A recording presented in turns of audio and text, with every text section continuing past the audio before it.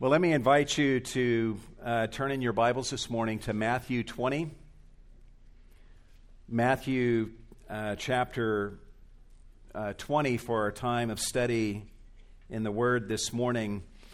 We're going to just be looking at verses 20 through 28. And if you want to give a title to the message this morning, it would be Jesus Helps an Ambitious Mom.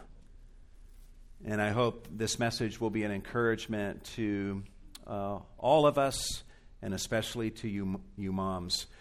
Every mom, is it not true, wants the very best for her children? And in Matthew 20, we actually will see a mom who really wanted the very best for her sons. Of all the moms that we see on the pages of Scripture, I don't think anyone would ever argue with the assertion that the mom that we see in Matthew chapter 20 today is the most ambitious mom ever to grace the pages of Scripture. And the mom I'm talking about is the wife of Zebedee and the mother of James and John, who were two disciples of Jesus who enjoyed a most privileged position in relation to Jesus. We all know there were many people when Jesus was on earth who followed Jesus. There were hundreds of people who followed him, but among those followers was the core group of the 12.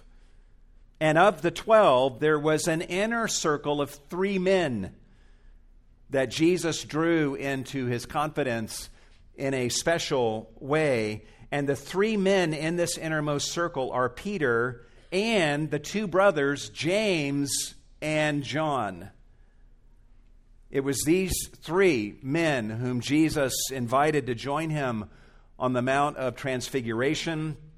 It was these 3 who uniquely saw his glory. It would be these 3 who would later join Jesus by his invitation in the Garden of Gethsemane to witness his agony on the night in which he was arrested, leading to his crucifixion.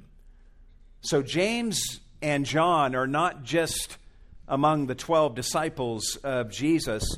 They are top-tier disciples who rank in the top 3 of the 12. And imagine how proud and how grateful the mother of James and John would have been about this. The long-awaited Messiah, waited for centuries, has finally come, and her 2 boys are 2 of the 3 closest disciples to Jesus. If this mother had a car, the bumper sticker on her car would not have said "Soccer Mom." It would have said "Kingdom Mom." And in smaller print, it might have said, "My boys are in the King's innermost circle." That's what some of you would have done, I'm sure, if that was your 2 sons in Jesus' innermost circle. In Matthew chapter 19, verse 28, James and John heard some very good news from Jesus. In that verse, Jesus said to his disciples, he said, "Truly I say to you that in the regeneration, when the Son of Man will sit on his glorious throne, you also shall sit upon 12 thrones, judging the 12 tribes of Israel." So based on just that statement alone, James and John would know that they will sit on 2 of the 12 thrones of Israel, reigning as sub-regents of the Messiah, Jesus Christ. And imagine how their mom would have felt upon hearing this news. She could have had another bumper sticker that said, "My boys rule." There's one wrench that's being thrown into all of this, though. Ever since Jesus revealed himself on the mountain of Transfiguration, look at what he's been doing as he's been heading to Jerusalem for that epic Passion Week where he would suffer and die and then be raised. In Matthew chapter 20, verses 17 through 20, and this is the verses right before our passage today, the text says, "And as Jesus was about to go up to Jerusalem, he took the 12 disciples aside by themselves, and on the way he said to them, "Behold, we are going up to Jerusalem, and the Son of Man will be delivered to the chief priests and the scribes, and they will condemn him to death, and will deliver him to the Gentiles to mock and scourge and crucify him, and on the third day he will be raised up." From that alone, the disciples would know that some heavy stuff is going to happen when they get to Jerusalem, but they would know that somehow Jesus is going to prevail in the end. And it's right in this very context that the events of our passage happen today, when this mother's ambitions for her sons becomes revealed at the feet of Jesus. I've read a number of commentators on this passage, and there are many commentators who fault this mother for what she does in our passage today. But to her credit, she does the right thing in bringing her ambitions for her sons to Jesus. And in the end, she receives much gracious help from Jesus. What happens in our passage today should encourage you moms to have high kingdom ambitions for your children. This passage should encourage you to bring your ambitions for your children to the feet of Jesus as you pray for your children, knowing that Jesus will do the right thing with what you bring to him, and he will also give proper shape to those ambitions. That's exactly what he does for the mother of James and John in our passage today. So here's how we'll break down our study of this passage. We'll observe 6 acts of Jesus to help a mom who had high kingdom ambitions for her sons. The first thing he does is he receives her worship in front of her sons. He receives her worship in front of her sons. Look at what happens beginning in verse 20. Then the mother of the sons of Zebedee came to Jesus with her sons, bowing down. The Greek word that is translated bowing down is translated as worship over 50 times, 50 times in the New Testament. So we learn something here about Jesus, and that is that he is worthy of such worship from a mom, and that he receives this kind of worship. He doesn't rebuke her for bowing in worship before her. We also learn something here about this mother that is good. We learn that she was a worshiper of Jesus. She didn't worship her sons as some mothers do. She worshiped Jesus and bowed before him. Not only did she worship Jesus, but the text says she came to Jesus with her 2 sons. So this was not simply a mom who came to Jesus alone, nor was it a mom who sent her sons to Jesus. She was a mom who came herself to Jesus, and she brought her sons with her. Interestingly, the participle that is translated bowing down is in the singular. So the passage is technically only telling us that this mother is bowing in worship before Jesus. This tells us that she is not ashamed to be seen by her sons bowing down in homage and worship to Jesus. James and John are blessed to have such a mom who is willing to worship Jesus so freely in front of them. We also observe that when she came to Jesus on this occasion, she did not simply worship him. Verse 20 tells us that she came to Jesus bowing down and making a request of him. And we'll see in a moment that this request is an intercession that she will utter on behalf of her son. So we know at the very least that this is a mom who prayed for her sons and sought to obtain great things from God on behalf of her sons. And James and John are blessed to have such a mom. It's interesting when we combine this account in Matthew 20 with Mark's account in Mark chapter 10, we learn in Mark 10:35 that it is the sons who end up speaking first, evidently, and say to Jesus, "Teacher, we want you to do whatever we ask of you." So imagine Jesus hearing this from the sons and then looking at their mom who is bowed in worship before him. Jesus then speaks to her. And this leads us to the second act of Jesus in helping this mother who had such high kingdom ambitions for her sons.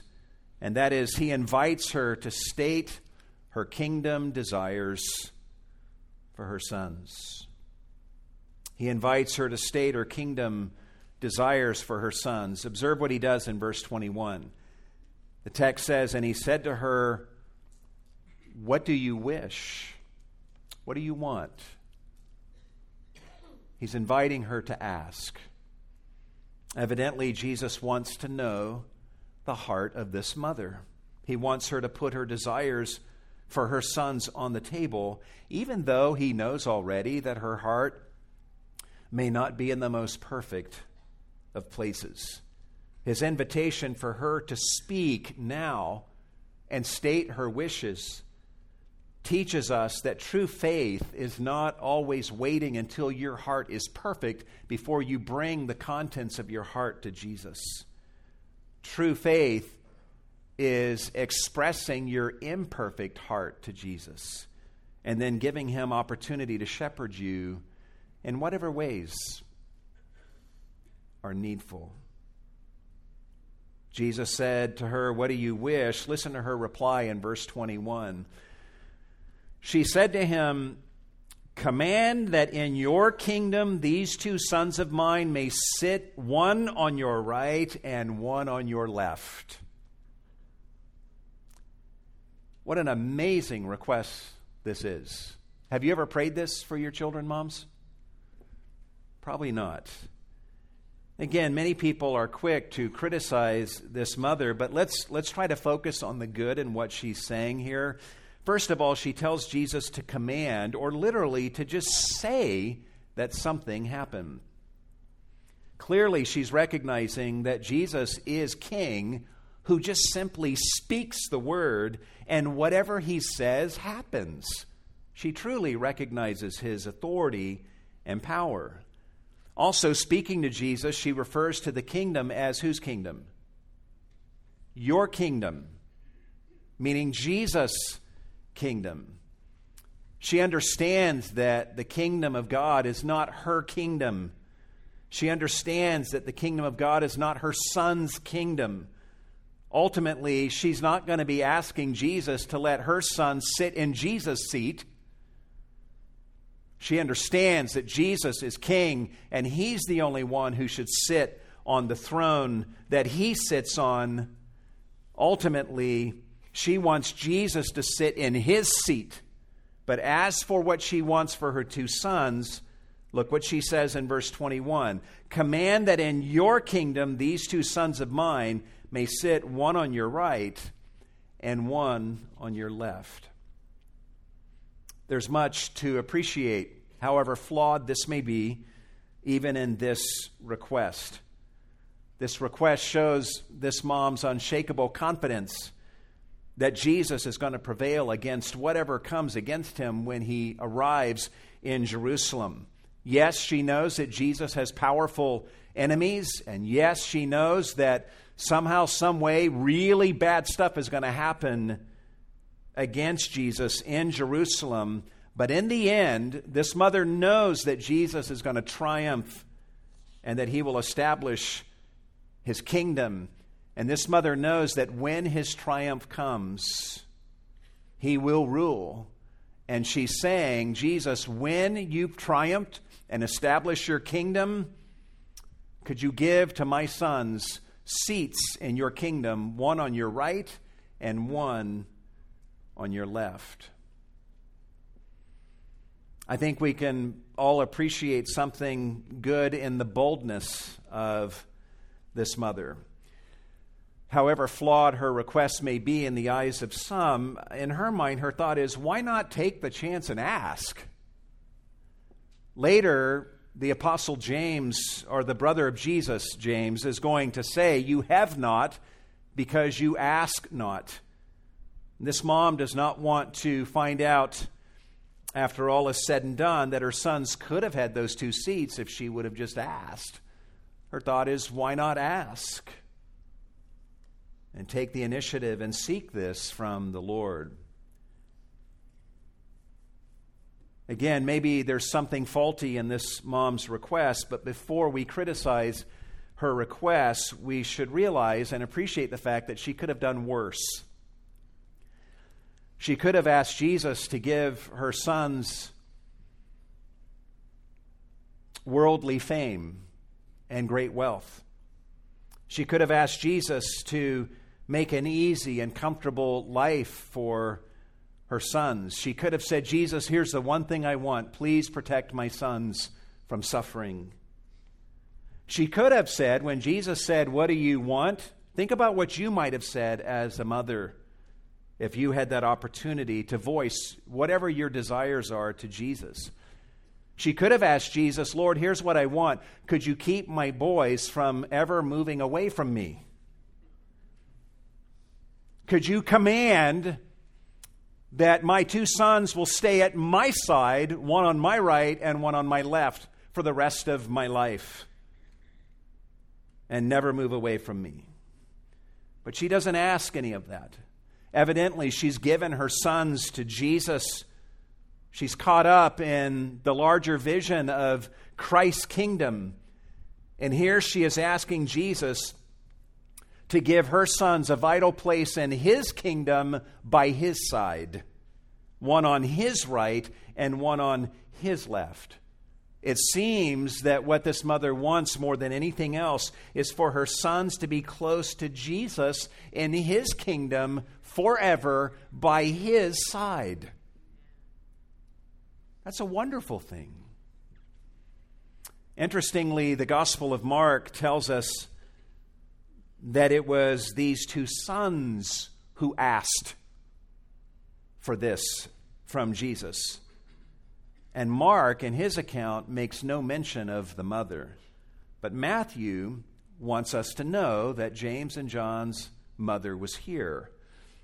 Clearly, this is something that James and John are wanting also from Jesus, and they're asking too. But in addition to them asking, their mother is asking also. And that's what Matthew wants us to focus on. So let me ask you, what would you do if you were Jesus and a mother approached you making this request on behalf of her 2 sons? Whatever you might do, observe what Jesus does. Amazingly, he does not rebuke this mother. He doesn't say, shame on you for asking such a thing. Instead, he uses the opportunity to teach this mother and her sons some lessons that they will never forget. And this leads to the third act of Jesus in helping this mom who had such high kingdom ambitions for her sons. And that is, he instructs her about the kingdom request that she is making for her sons. He instructs her about the request that she is making for her sons. Observe his response in verse 22. The text says, "But Jesus answered, 'You do not know what you are asking.'" Now notice, he's not rebuking her for asking what she has asked. His only corrective is to say, "I don't think you understand the full scope of what you're asking here." This mom does not understand that in asking for the 2 highest seats in Christ's kingdom next to his seat, she is at the same time asking for things that would have given her pause if she were aware of what was included. She doesn't obviously understand yet that Jesus must get to his seat by way of the suffering of the cross. And if that is the route that Jesus must take to get to his seat, then the route to the seats on his right and left must also involve suffering. This mom doesn't realize it, but she's just asked Jesus to put her sons on a path of suffering. Tremendous suffering. So Jesus turns to her sons and asks them a question in verse 22. He says, "Are you able to drink the cup that I am about to drink?" Some manuscripts add the words, "or be baptized with the baptism that I will be baptized with." We don't know if those extra words belong in Matthew's account here, but we know Jesus said those words about baptism because we find them in Mark's Gospel in Mark 10:38. We know that Jesus is asking this question of the sons because the verb able here is masculine plural in the Greek. So the mom has made the request, and now Jesus turns to quiz her sons on their readiness to make the journey to these two seats that they obviously want. And he asks them, "Are you able to drink the cup that I am about to drink?" Now, we know the cup that Jesus is about to drink, right? It's the cup of his suffering on the cross. This is the suffering about which Jesus will pray in the garden, saying, "Father, let this cup pass from me. Nevertheless, not what I will, but what you will be done." It's the cup of his suffering on the cross that Jesus must drink. Jesus knows what he's about to endure. He's been predicting that. James and John may have had some vague notion of the suffering that Jesus is about to endure, but they have no idea of the full scope of the suffering that awaits him. They have no idea that the cup is the cross and all the suffering that was entailed in that. But whatever naive understanding they had of that suffering that Jesus would endure, they offer a sincere response in verse 22. Look what the text says. They said to him, "We are able." In other words, they're saying we are ready and we are able to drink the same cup of suffering that you will drink, Jesus. Now, how would you have responded to that if you were Jesus? If Jesus wanted to be cynical, he could have laughed condescendingly at James and John's naive answer, knowing that they're all going to fall away from him on the night of his arrest. But instead, amazingly, Jesus focuses on the genuineness of their desire to suffer with him. Look at what he says in verse 23. He said to them, "My cup you shall drink." This is not simply a promise that suffering is going to come their way. This is an assurance that they, James and John, will end up being faithful and true to their word, and they will willingly drink the cup of suffering that is brought to them. This is Jesus in this moment looking into the future and seeing James and John proving faithful. And here in this moment, Jesus is telling them that he sees their faithfulness. In the days to come, manifested in their willingness to drink willingly the cup of suffering that will confront them on the road ahead. Jesus' point here is to say that in asking for the two highest seats in his kingdom is tantamount to asking for the cup of suffering that must be drunk on the path to those seats. Jesus is saying, you ask for seats next to me. I'll address that specifically in a second, but right now what I can assure you is that no one gets to those seats who doesn't drink of the cup that I will drink on my way to my seat. And I assure you, James and John, that the two of you will prove faithful and true to your word, and you will drink willingly the cup of my suffering. We know from later revelation, do we not, that these words came true? In about 10 years from this very moment, James, the brother of John, will become the first apostle to be killed for his faith. In the book of Acts, he will be killed with a sword in Acts chapter 12, verse 2. John will suffer also, and he will end up, in the end, experiencing exile on the island of Patmos. Jesus' answer so far, though, is only a partial reply.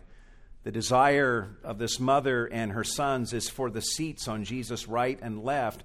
Jesus needs to respond to this particular request, and he does. And this brings us to the fourth act of Jesus in helping this mom who had such high kingdom ambitions for her sons. And that is, he points to his Father as the assigner of seats in his kingdom. He points to his Father as the assigner of seats in his kingdom. Observe what he says in verse 23. He says, "But to sit on my right and on my left, this is not mine to give, but it is for those for whom it has been prepared by my Father." It may seem weird to us to see Jesus here deferring to his Father on this mother's request, but it actually makes perfect sense. In giving this reply, Jesus is modeling something for this mom. He's modeling for this mom and for James and John a complete unconcern about seating arrangements in his kingdom in a future day. He's completely fine trusting his Father with such details, and he knows that whatever my Father decides will be best. In saying this, Jesus is encouraging this mother and her sons to join him in trusting their heavenly Father with such details. There's something else here that we should notice in Jesus' answer. Jesus is basically telling this mother that the Father has already decided on who's going to take those seats. This is why Jesus says, "But it is for those for whom it has been prepared." And the tense there is perfect tense. These seats, is for those for whom it has already been prepared by my Father. In other words, the matter is already decided. The seats have already been prepared by the Father in the past, with the abiding, standing result that those seats now stand ready for the particular persons whom the Father has already decided will take those seats. So in a way, the mom is late in her request.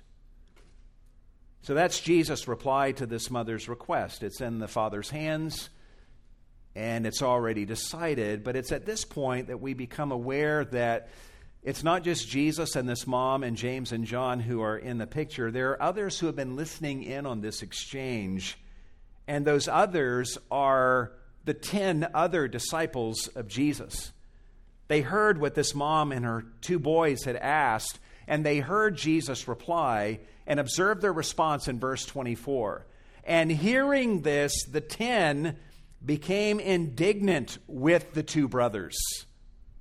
They're ticked.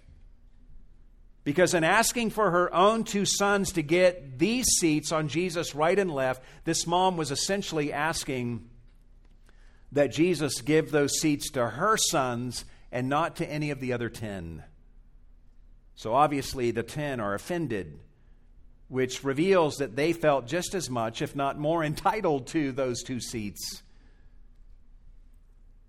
than they thought James and John were.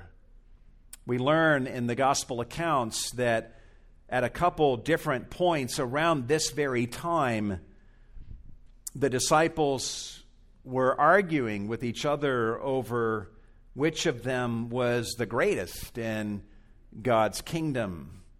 Imagine that as a topic of conversation. Imagine gathering in your care group, and the discussion question is, which person in this care group do you think is the greatest in God's kingdom? Do you think you are? And if so, state your reasons. And then imagine the discussion. Well, here's why I think I'm really the greatest person in God's kingdom in this care group. And then others are like, no, because you got this and this and this wrong with you, and I'm strong where you are weak. I mean, how do you have a conversation about this? At least twice they were having this argument. So we know that there was enough selfish ambition in each of these other 10, including James and John, to be offended at anyone who wants a higher position in the kingdom than them. And notice who they're angry at. They don't seem to be angry at the mom. I think they understand why a mom would ask and make such a request. According to the text, they're indignant with the two brothers, obviously for letting their mom make such a request and for joining her in making this request, and possibly for putting her up to it. Mom, could you go to Jesus and ask him to give us these seats? Well, Jesus witnesses the whole scene. He sees the indignation of the 10, and Jesus is like, this is a teachable moment. He seizes the moment to teach them all. The 10, James and John, and their mother, a valuable lesson. And this brings us to the next act of Jesus in helping this mom who had such high kingdom ambitions for her sons, and that is he teaches about true greatness in God's kingdom. He teaches about true greatness in God's kingdom. Observe what Jesus does in verse 25.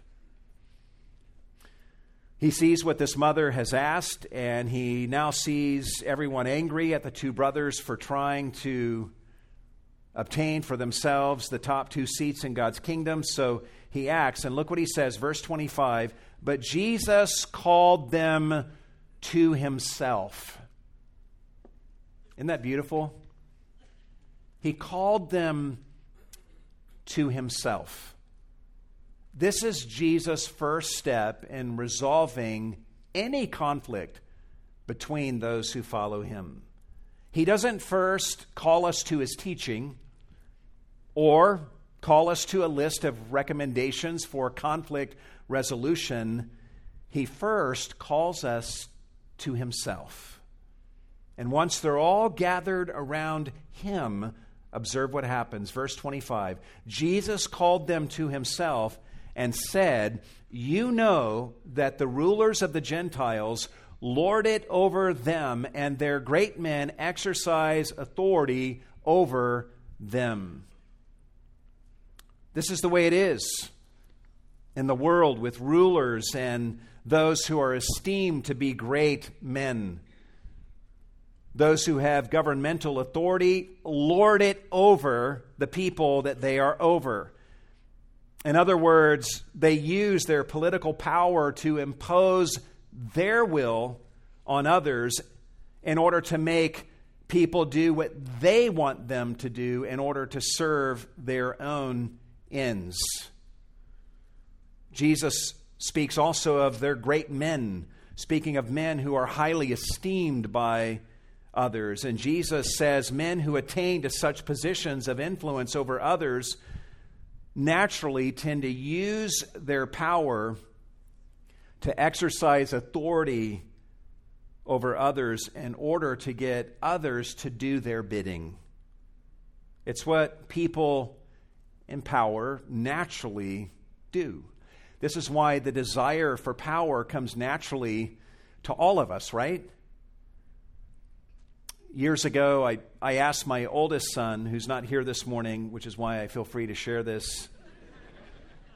I asked him years ago when he was a young kid, what do you want to be when you grow up? And he said, well, Dad, and he told me 2 options that he was considering, and one of them was to be the dictator of a country.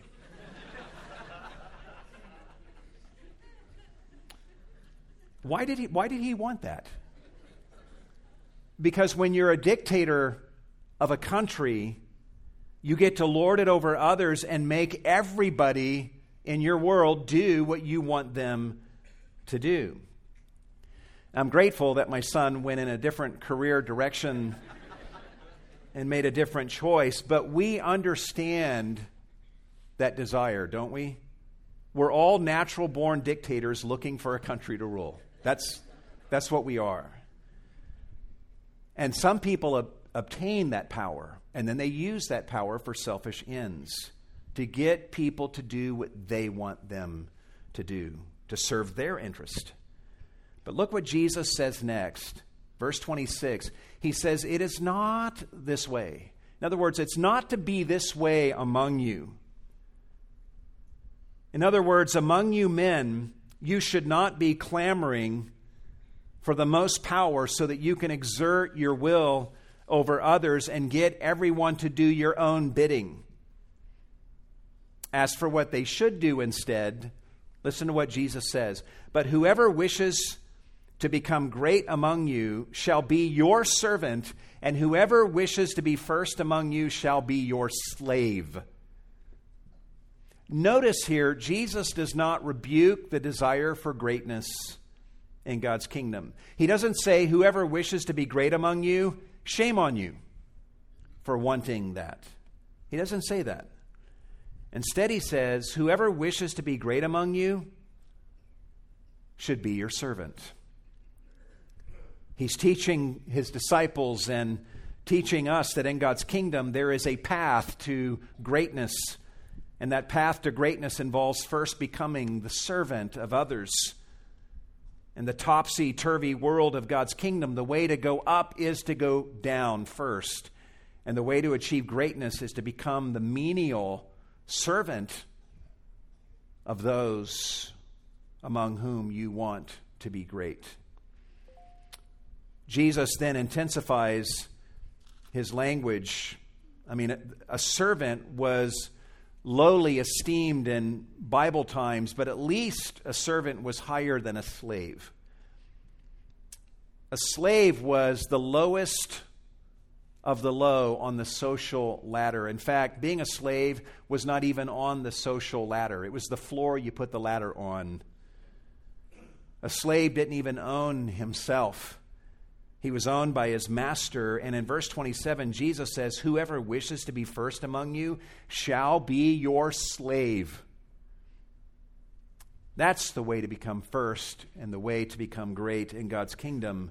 In other words, he's saying anyone who wants to be ranked first among people should seek to lower himself to the position of a slave in relation of those very people and serve them.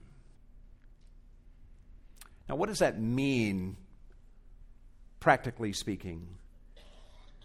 I don't think Jesus is saying if you want to end up being greater than others, then here's how to get greater than them. Serve them and be a slave to them. And if you do that, you might end up being ranked higher than them in God's kingdom. And you'll achieve that desire. I mean, imagine someone thinking that way. Imagine me bringing you a cup of coffee this morning and you ask me, why are you serving me in this way? And imagine that I say, well, because my goal in life is to be ranked higher than you in God's kingdom. And serving you today is a part of how I intend to end up being greater than you. If that's really my thinking, it reveals that I'm not really being your servant. It means that I'm still very much a slave to myself and my own ambition, rather than being your slave who's wanting to serve you and your best interest. So here's what I think Jesus is saying. He's saying, if you notice within yourself that you want to be great among your brothers and sisters in Christ, then serve them. In serving them in this way, it will change your orientation and reshape your goals. In addition to that, God will look upon you as you serve, and He will deem you to be great because you will be behaving in a way that perfectly matches God's definition of greatness. Because in God's kingdom, Serving others is not simply the path to greatness. Serving others is greatness in God's definition. If I could say a word to young people this morning, I would plead with you to listen to me on this. This also applies to adults too, but young people, be the kind of person who serves others and who lifts people up rather than being someone who tears people down. It's easy to tear people down as a backhanded way of building yourself up, isn't it? You're afraid someone will outshine you and gain the affections of your circle of friends. So what do? You criticize them for their imperfections and you run them down. Why? Why do we find satisfaction in running other people down? You know why? Because we're petty little tyrants, reigning over the kingdom of me and wanting to be first in the eyes of other people. We want people to like us and respect us more than the person we're running down. And if someone's a threat to us in that way, we run them down. And seriously, I dare you to do this. I call upon all of you young people to do this one thing from now on. If someone comes up to you or in the course of conversation, they're criticizing and running someone else down, just assume that that person doing the criticizing is basically saying, please view me as greater than the person I'm running down. And then just say to them, so what I hear you saying is you want me to view you as greater than the person you're criticizing, right? Am I understanding you correctly? Just say that to them. I'll give you $0.25 for every time you say that to somebody. Seriously, if some people, both young and old, I've seen this in young people and those older, it can be said that their sense of self is so fragile. Their sense of place in the world is so delicate that it virtually requires them to always be running other people down. It's like if they stopped running other people down, their sense of self and their sense of place in the world would collapse. Criticizing others is how they stay afloat in an uncertain world. And I'm blood earnest about this. Look back on your life over this past week. Read your texts. Rethink the conversations that you have had. And ask yourself, how many things have I said about other people with the intent of running them down? And to whatever degree you see that you have done that this week, repent and resolve by the grace of God to be someone who serves and builds others up. That's greatness in God's kingdom. And Jesus is saying to his disciples, if you want to be great in God's kingdom, learn to be the servant and the slave of all. Help them to be great, rather than always being on a campaign to beat them down and make sure that no one ever sees them as great. You might hear this and say, man, Pastor Milton, that's a lovely concept, and I would do this, Pastor Milton, but there's no one in my life that I see who is worthy of my service in this way. Well, this brings us to the final act of Jesus in helping this mom who had such high kingdom ambitions for her sons, and that is, he points to himself as the example of true greatness in God's kingdom. He points to himself as the example of true greatness in God's kingdom. Look at what he says in verse 28. He says, just as, and guys, this is why he called them to himself, because he's going to point to himself. Just as the Son of Man did not come to be served, but to serve. This is what Jesus has been doing over the last 3.5 years, using his greatness and his position as first among people to serve them, doing miracles at every turn. He has more power and more authority than anyone else on the planet. And what does he do with that power and authority? He raises loved ones from the dead. and he gives sight to the blind. He gives hearing to the deaf and speech to the dumb. He gives power to crippled feet and deliverance to demon-possessed people. And he gives forgiveness to sinners. Jesus came to serve, and that's what he's been doing the last 3 or so years, to the point that he's often been without a place to lay his head at night. This is why on the occasion when the disciples will later be arguing in one of their conversations over which of them is the greatest in God's kingdom, Jesus will gird himself with a towel and wash the disciples' feet, engaging, while they argued, in the lowly task of a servant on their behalf. Jesus is clearly the greatest one in God's kingdom, and he shows his greatness by lowering himself in relation to others and serving them. That's greatness. And the truth is that no one Jesus ever served was worthy of his services. And neither are you. Jesus had every reason to scoff at everyone else and to mock their imperfections. He had every reason to give the cold shoulder to everyone he knew because he was perfect and they were not. Even in this moment, he had every reason to be ticked at his disciples for their immaturity. But instead, what does the perfect and holy Jesus do? With regard to these deeply flawed and broken human beings in front of him, he loves them, he befriends them, he teaches them, he heals them. He does so many good things for broken sinners like you and me when he was on earth that John says the world itself could not contain the books that could be written of all that he did.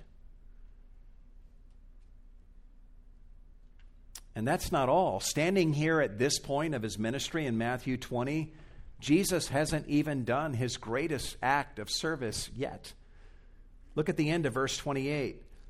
Jesus says the Son of Man has not come to be served, but to serve and to give his life a ransom for many. The word translated ransom is the Greek word for redemption. It speaks of delivering someone through the paying of a price.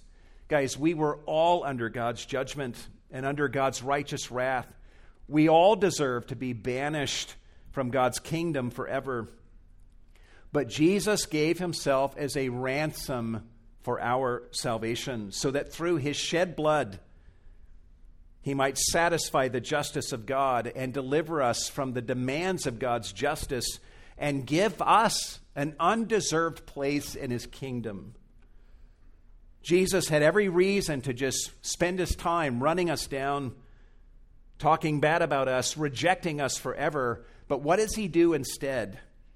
He vacated his seat in heaven and came to earth and gave up his life to deliver us from God's righteous wrath and to give us a place in his kingdom. This whole incident started off with the mother asking Jesus to give her 2 sons the second and third highest seats in God's kingdom. She and her sons and the other 10 disciples now are basically putting the pieces together and knowing that Jesus has vacated his seat for a time, and he will even be giving up his very life in order to redeem them and thereby purchase for them a place in God's kingdom. For them to get into God's kingdom at all, Jesus will have to surrender his life, and he's willing to do that. How can you argue over seats in the kingdom after hearing this? How can you write people off as being unworthy of your service and your love when you have a Savior who had every reason to write you off, but who instead chose to die so that you might be granted an undeserved place in his kingdom? If the greatest person in God's kingdom, Jesus Christ, made himself the servant of all and gave up his life to deliver us from the kingdom of Satan and to bring us into the kingdom of God, if the path to his throne involves such sacrificial service to others, then how can we, saved by him, not do the same toward one another? Such behavior is not simply the path to greatness in God's kingdom. It is greatness because it's Christ-likeness. And guys, you and I are never greater in God's kingdom than when we are imitating him, the greatest one in God's kingdom. Perhaps that's the greatest thing we learn in our lesson, in our story today. In this story, we see what the path to greatness in God's kingdom entails. If you're here today and you want to be in God's kingdom and you want to be a great one in God's kingdom, come to Jesus. Believe in him as the one who died for your redemption. Be humbled by that, and then turn around and seek to live your life in growing imitation of him, being the servant of others for the glory of this one, Jesus. If you've never believed in Jesus Christ, I call upon you to believe in him today. There is a ransom that has been paid for your deliverance. The redemption has been provided. Be humble enough to recognize that you need this redemption from God's wrath and run to Jesus and believe in him. Today is also a good day to ask you parents, what are your ambitions for your children? Is it your ambition that they achieve academic success and then get a high-paying job in one of the top professions and then be known as one of the greatest people in their field? Is it your desire that they be esteemed great in the eyes of the world?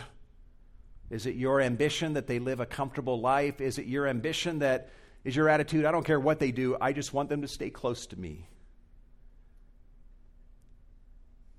Or is your desire that they be truly great in God's kingdom and be as close to Jesus as possible, wherever that may take them?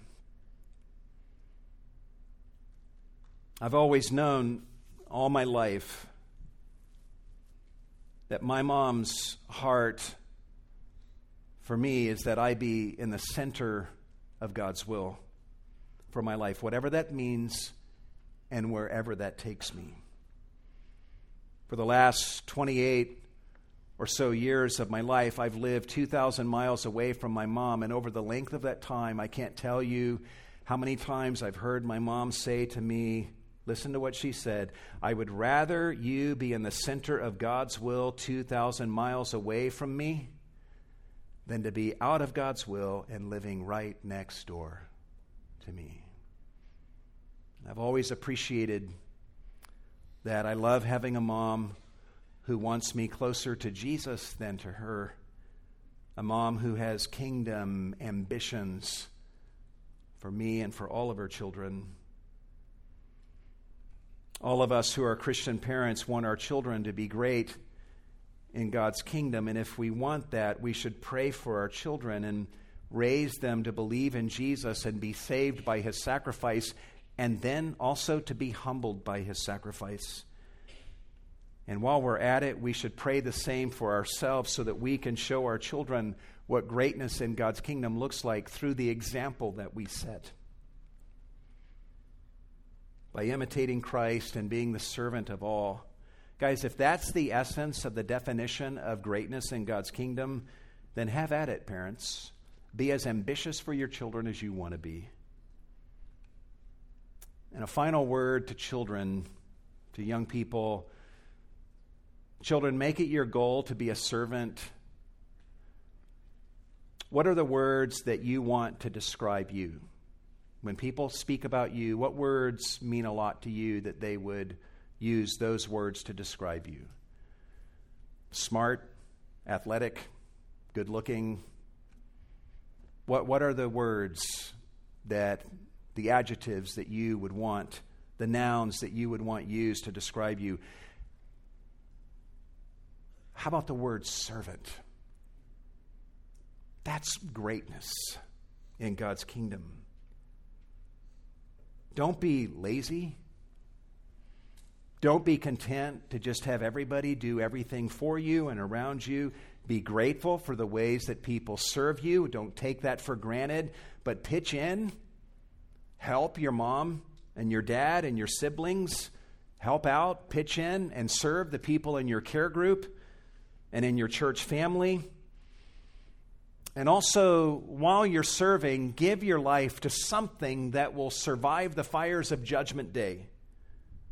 You don't want to give your life to something that in the end you stand before God at the judgment and it's all going up in smoke. Give your life to laboring for a kingdom, no matter what your occupation, laboring for a kingdom that will never be shaken, and consider it your greatest honor to simply be in that kingdom and to be able to serve other people and to help them to become great in God's kingdom, even if that costs you your life. That is the definition of greatness in God's kingdom. And I want that greatness for you, and I know your parents do as well. If your mom and dad have kingdom ambitions for you, nothing will make them happier. And most importantly, nothing will please God more, and nothing will so contribute to your eternal happiness than to live in this way. Let's pray together.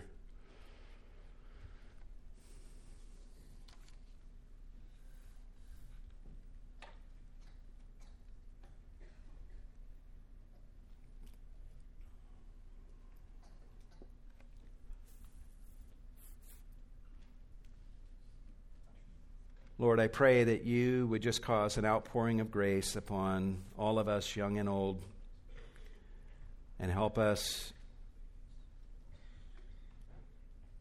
to experience the greatness of Jesus Christ, to be students of him, students of his ways. He is the great one in God's kingdom, and we are never greater than when we are living in imitation of him. So help us to be like you, Lord, to be saved by you, and then to be saved into being like you. And help us as parents to seek to influence our children towards this ambition, and help us, young and old, to live this out, that people who don't know Christ would observe the way we live, the way that we relate to one another, and conclude there is no earthly explanation for what I see here. Then God is in their midst, and God is operating in this family, God is operating in this person's life. And whatever that is, I want it for myself. Help us as a church to be great in your kingdom in this humble way, and to be filled with a congregation of people, men and women, young and old, who are living out this ethic for the glory of Jesus Christ. We thank you, Lord, for the opportunity to give our offerings to you. Receive these gifts that we give in this offering, Lord, and do much with everything that is given for the glory of this one, Jesus, who gave his life as a ransom for our salvation. We give ourselves to you also in the name of Jesus. And all God's people said,